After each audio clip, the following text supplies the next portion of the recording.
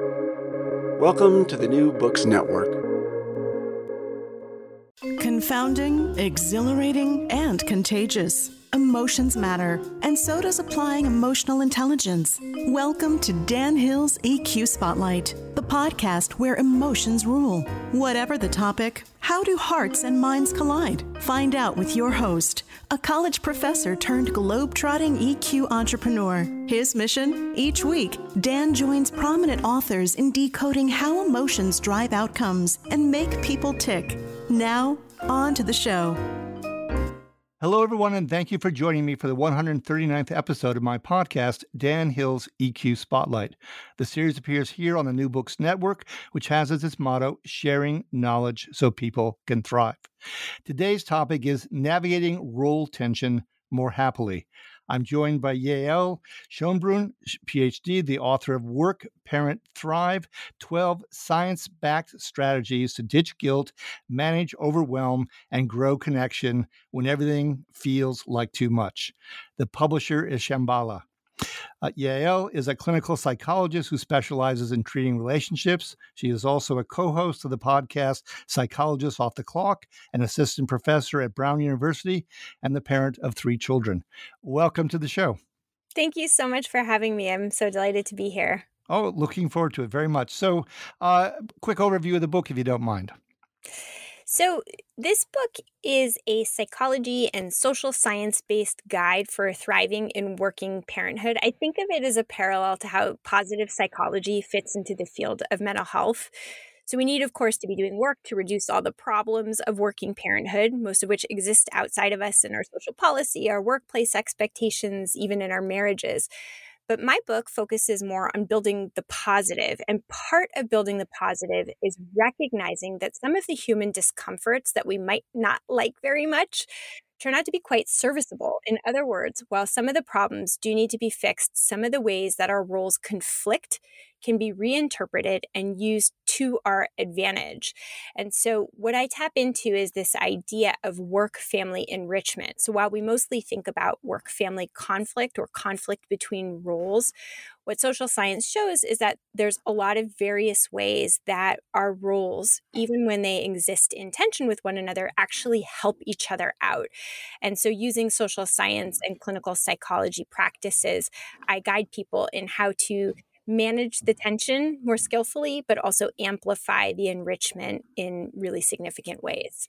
No, that's good. I remember Seligman and positive psychology was kind of just getting started when I was entering the field, and was a welcome addition to the conversation, which very often was focused on, quote unquote, negative emotions, although I'd argue even negative emotions certainly can serve their constructive purposes. So you got 12 strategies in the book. I'm a little curious as to the book structure, and I'm being a bit facetious, but I know 4 are from the head, 5 are from the feet, but the heart only gets 3. So how is that? Nobody's ever asked me that.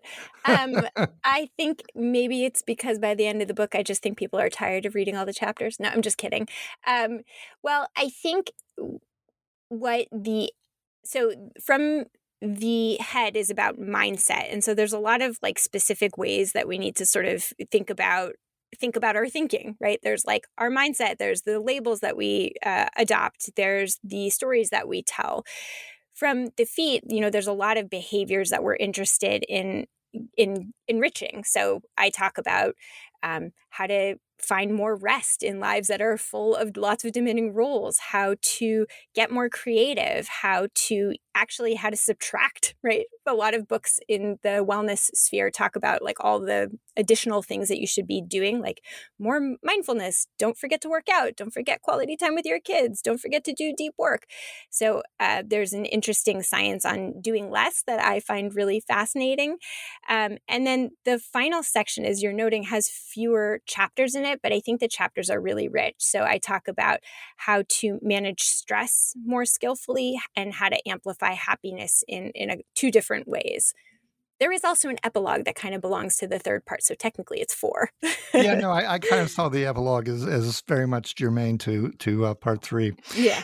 So in terms of the book strategies, one of the things that seems a real centerpiece for you is ACT, the acceptance and commitment therapy. So I want to make sure we get a chance to level set on that early in the interview. Sure. Yeah. Acceptance and commitment therapy is an evidence-based treatment. It's part of what we call a third wave treatment. So the first wave treatments were really the first wave scientific treatments were really focused on behavioral interventions. And the second wave were really focused on adding the cognitive piece. And the third wave interventions add in the acceptance and mindfulness pieces. So there's a lot of science behind it, but it has a lot of sort of Buddhist philosophy that gets incorporated into it. Acceptance and commitment therapy has 6 core processes, and they all converge on this construct that we call psychological flexibility, that we know when people are more psychologically flexible, they tend to be healthier and happier. And when they're more psychologically inflexible, they tend to have a higher risk for mental health problems and to be less happy. So psychological flexibility, just to start there, is defined as knowing what matters most to you and being able to move your life in directions that you care about. In other words, to stop or persist in behaviors when it matters to you to do so. So it's that ability to kind of keep going or stop doing based on what matters to you and based on what's going on in your life and based on what you care about.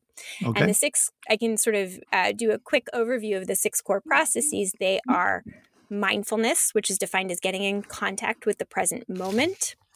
Acceptance, which means allowing with equanimity thoughts, emotions, and experiences, even when you struggle with them. Self is context, so the awareness that our mind generates thoughts and stories, but that it's just our mind generating those stories. It's not truth with a capital T. It's just feels like truth because it's inside of our head. Diffusion, which is the process of unhooking from those thoughts and stories. Values, which is getting clarity on how you want to show up moment to moment in your life. And then finally, committed action, which is the activity, the behavior of moving your life in directions that matter most to you. Okay. And as I'm listening to how you describe those, I can see the Buddhist influence. I'm wondering if positive psychology also potentially drew on Buddhism. Yeah, definitely. I think, this idea that, pain is not optional, but suffering is very inherent in positive psychology.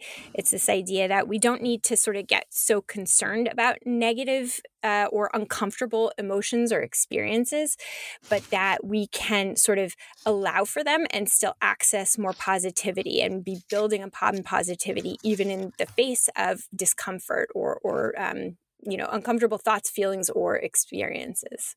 Okay. And if I can explore I guess I'll call it the architecture of happiness for a moment. You mentioned in the book, in fact, spend some time on it, that the 2 core ingredients of happiness are meaningfulness and pleasure. I can see meaningfulness tying into values that you just discussed.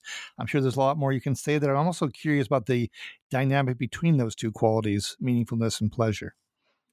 Yeah. So, this is an interesting area of controversy within the field of positive psychology because some researchers really distinguish between happiness defined as pleasure. So pleasure is you eat a delicious brownie and it tastes real good, or you buy something pretty and you feel really happy, or you achieve something at work and you feel a sense of satisfaction and gratification. So it's that positive feeling.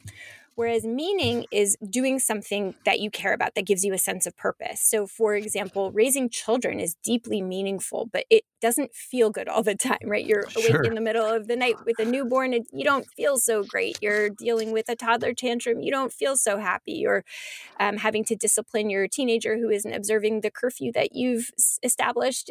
You don't feel great in that moment, but it's deeply meaningful to engage as a parent. But what so those are sort of the 2 of the ways that we can define happiness, meaning versus pleasure. But what some people talk about is that they're not as distinguished as you might think, that often the highest happiness is when we're doing something meaningful and feeling a sense of pleasure about it. So, you run a marathon and you get to the end of the marathon, you've just done something that's deeply meaningful to you and you feel a sense of accomplishment and gratification. So they often go together. And when they do, that's sort of the highest form of happiness. And the same thing goes, even even if you're having a difficult moment as a parent, you can feel that sense of like, I'm doing what I really wanted to be doing in parenting this child. And so even though there is some discomfort, there's also a sense of satisfaction or gratification that sits alongside the discomfort. So I think that it is helpful to distinguish between the two, because there are moments throughout our day, especially if we have really busy, demanding days, where we feel like we're having a hard time. Like, the project isn't coming along well, or you're really not connecting with your child. And there, when you very deliberately and consciously connect to a sense of purpose or meaning, like, I'm doing this because it matters. For what reason? Like, at work, you may not have some larger why, but it might be meaningful to you to provide income to support your family, or to be contributing outside of the privacy of your home, or to be doing something that feels like it is, your mark on the world. So that can be really meaningful. And that if you can connect to that in a moment where you're feeling really frustrated, or you just want to throw your hands up and say, forget this whole thing, it can be quite helpful. And the moments of pleasure are really important to savor and to recognize that they tend to be quite fleeting, because humans are wired with our tendency is to habituate or acclimate. So something feels really good, it's not going to feel good forever. And research shows this unequivocally, that no matter how good we feel, it's going to pass pretty soon. So like if you're eating something delicious and you keep eating it, it's not going to be as delicious or as satisfying, a half hour after you start eating. That's just how it works. Yeah, no, I think Woody Allen said, happiness makes up in height what it lacks in length, which would That's sort a of good quote. I like which that. would sort of speak to that. So speaking of pleasure and meaningfulness for that matter, I thought it was kind of endearing that you mentioned that you're not averse to enjoying what you called trashy screen time. And that's good. It makes you more human, more relatable for people. Yeah, not only am I not averse, I really enjoy it. No, that's good. But I'm curious in your selections, because I have to think that at some level, since you're a very thoughtful person, that in taking pleasure in those trashy things that you choose, there's lots of options that some of them may have meaningfulness to them in terms of the selections you make. Oh, I'm glad that you think that. And I actually, not to pat myself on the back, but there often is, like, I'll watch trashy shows or read trashy books as a means of connecting to friends and family, because for my work, I read a lot of pretty heavy books that people that I love are not terribly interested in. And I really like connecting with people over media. I think it's a lot of fun. It's sort of a lighthearted way to connect with people. So it sounds a little bit, I don't know, maybe it sounds a little bit artificial that I do that, but it is like a way that I connect to people. So if somebody watched a reality TV show, I'll watch it to like have that to talk about with them. So it's sort of to keep my pulse on what's going on in modern society, but also as a way of connecting to people that I love. Well, sure, as well as to your patients, I would think. Yeah, for sure. I get a lot of my TV recommendations from my patients, actually. For real, that's actually true. Which ones do they particularly recommend? I'm curious, and why? Do you end up investigating why you think they're telling you to watch a certain show?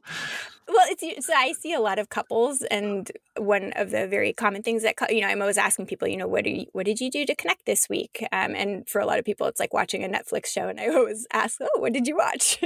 Just so I can know what I should watch with my husband.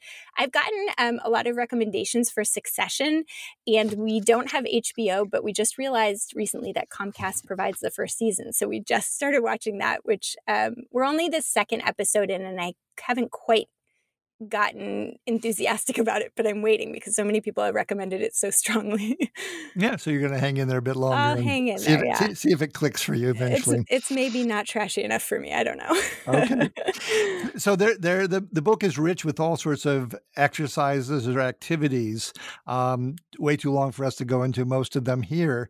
But I was wondering if there was one or two that particularly you found meaningful that you've applied, that really resonate for you. I mean, whatever the criteria, but maybe you could cherry pick a couple of those to share with listeners. Sure. I love that question. So there's a lot of really cool practices that I use in the therapy room that I share in this book that are from acceptance and commitment therapy that I just think are infinitely useful. I'll share one to begin with that has to do with the process that I mentioned before of diffusion, which is this practice of like unhooking from your thoughts. So we often have thoughts and they feel real true and it feels like we have to do them or we have to think that. And so in acceptance and commitment therapy, what we learn to do is to relate to our thoughts in more flexible ways. So you can have a thought and not buy into it, or you can have a thought and not do what the thought tells you. And so one of the exercises that I share in my book is sort of a Simon Says exercise. So this idea that Simon Says teaches young children the power of choice in whether to trust a direction given by somebody with a voice of authority. So kids learn, for example, to make choices that are different, right? At first they may think that they have to do what their parent tells them, and soon enough they learn that they really don't. And we can practice the same free will response to directions that our own minds give us by using this sort of Simon Says exercise. So for example, say to yourself, make a fist with your hand and then do the opposite. Open your mouth and then do the opposite. Raise your shoulders, do the opposite. And you can note that you can think these thoughts and then choose to do the exact opposite action. And that's because thoughts don't dictate or predestine action or inaction. And that to me is a really core tenet of acceptance and commitment therapy that I think is really, really important. And it's particularly important when you notice that thoughts are kind of guiding you in ways that don't feel consistent with how you want to show up in the world. And so the second exercise that I'll share is one of values clarification. This is sort of the other one of my favorite exercises, because values sort of define like how you most want to show up moment to moment in a given role, in a given context. And for a lot of us, we don't give it much thought. But when we have given it much thought, when we've clarified for ourselves what is our most preferred way of showing up, then we have a really, really useful compass. And so some of the questions that I use in the therapy room and that I share in the book that help people to clarify their values are things like, consider a difficult patch of life. What are you most proud of having done or having stood for, and how would you most want to handle it next time? What are ways that you'd like your children, if you have children, to see or remember you? Or if you don't have children, how would you want your friends or your family to see or remember you? Yeah, no, those are good. And then the last values clarification question that I really enjoy is travel forward 30 years and imagine your older self looking back on your current self. Looking back, what are ways of being that would have made you most proud? Okay. So when you were mentioning the Simon Says, I was noticing, with the mouth and the fist and so forth, it's quite sensory. And there's a couple of points on the book where you kind of align almost the bring in senses, or in one case, align them with emotions. And this is what I'm referring to. You mentioned that when you're in hospice regarding your father, and I'm sorry about his passing, that you mentioned that hearing is the last of our senses to leave us, which I found really intriguing. I've never read that before. And you also mentioned that negative emotions can literally narrow your field of vision. Mm. And so I'm intrigued by that interplay, or the roles that the sensory plays, because we, as you mentioned earlier, we think that we are on top of our thoughts, but they don't dictate our actions. But our senses and our emotions are at play in what happens as well. And wondering what you might be able to say on that front. Yeah, well, I think you're pointing to something that is so true, but like the way that our thoughts and our feelings interact really forms our experience, and it is so complex. And so to me, I think what you're pointing to is like how malleable our experience is, like what we pay attention to, or how our emotions are guiding our focus, and whether or not we can sort of zoom out and see the full picture, or whether we're really zooming in and only seeing one thing, really impacts how we experience a given situation. And it's not predetermined. Like we can have an influence over it, particularly if we have the awareness and the knowledge base that can help us guide how we want, and this kind of gets back to values, how we most want to experience something.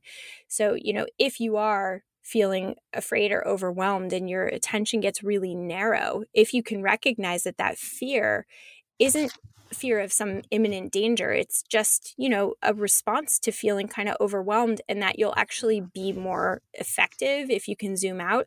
There are exercises that you can do to kind of force yourself to zoom out, and force is probably not the right word, but to encourage yourself to zoom out a little bit in order to be more effective. And one is just a mindset shift to say like, okay, I'm stressed out, but stress is really useful because it helps me to be energetic and to be focused and to be motivated. And even that mindset shift of like stress is bad to stress can be quite useful, laboratory research shows can help us to be more effective in a given role, even if the role is a pretty demanding, stressful one. So would you say that fear is the negative emotion that most narrows our field of vision, as opposed to, say, anger or disgust or contempt, for instance? I don't actually know what disgust does to our attention, but anger certainly narrows our attention, and certainly fear does as well. Okay, well, those are both kind of on a control dimension in a way. Yeah. So that makes a lot of sense to me.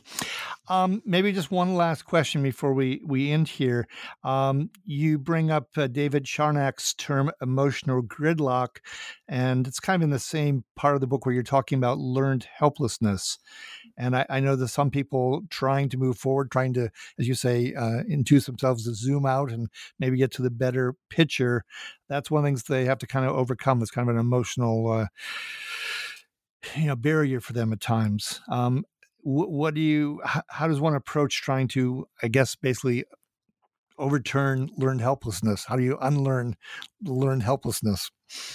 Yeah, well, I try very hard in the book and when I'm meeting with people to just be very validating. Like, if you feel that sense of learned helplessness, no matter, it's sort of this internal thing that we tell ourselves, like, no matter what I do, I can never get anywhere. This can never get better.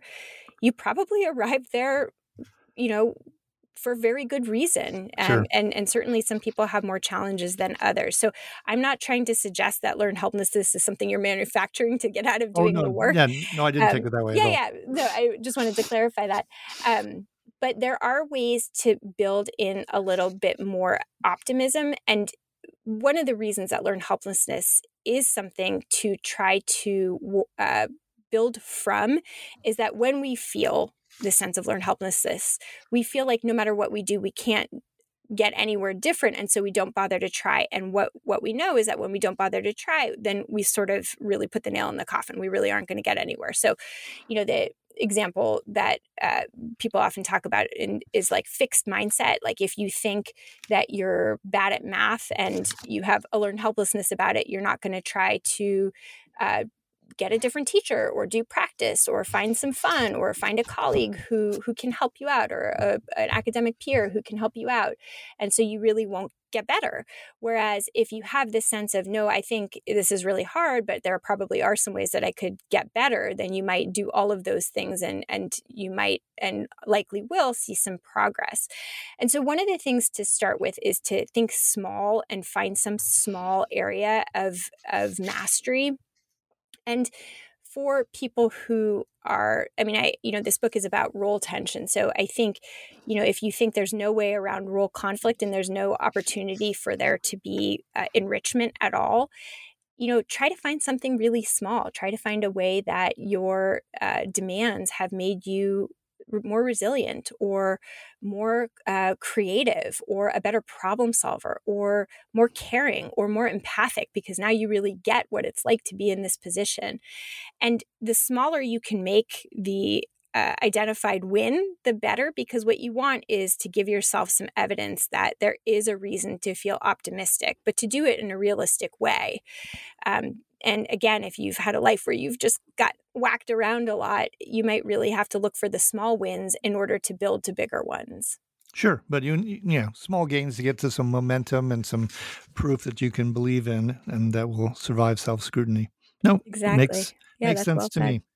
So I want to thank you, Yael, so much for being my guest. This has been episode 139, Navigating Role Tension More Happily. She is the author of Work, Parent Thrive, 12 science-backed strategies to ditch guilt, manage overwhelm, and grow connection. If you've enjoyed today's show, please give it a rating or review on iTunes. Finally, I'd like to conclude every episode with an appropriate epigram. In this case, I filched one from Henry Ward Beecher, who said, "We never know the love of a parent till we become parents ourselves." Until next time, take care and be well.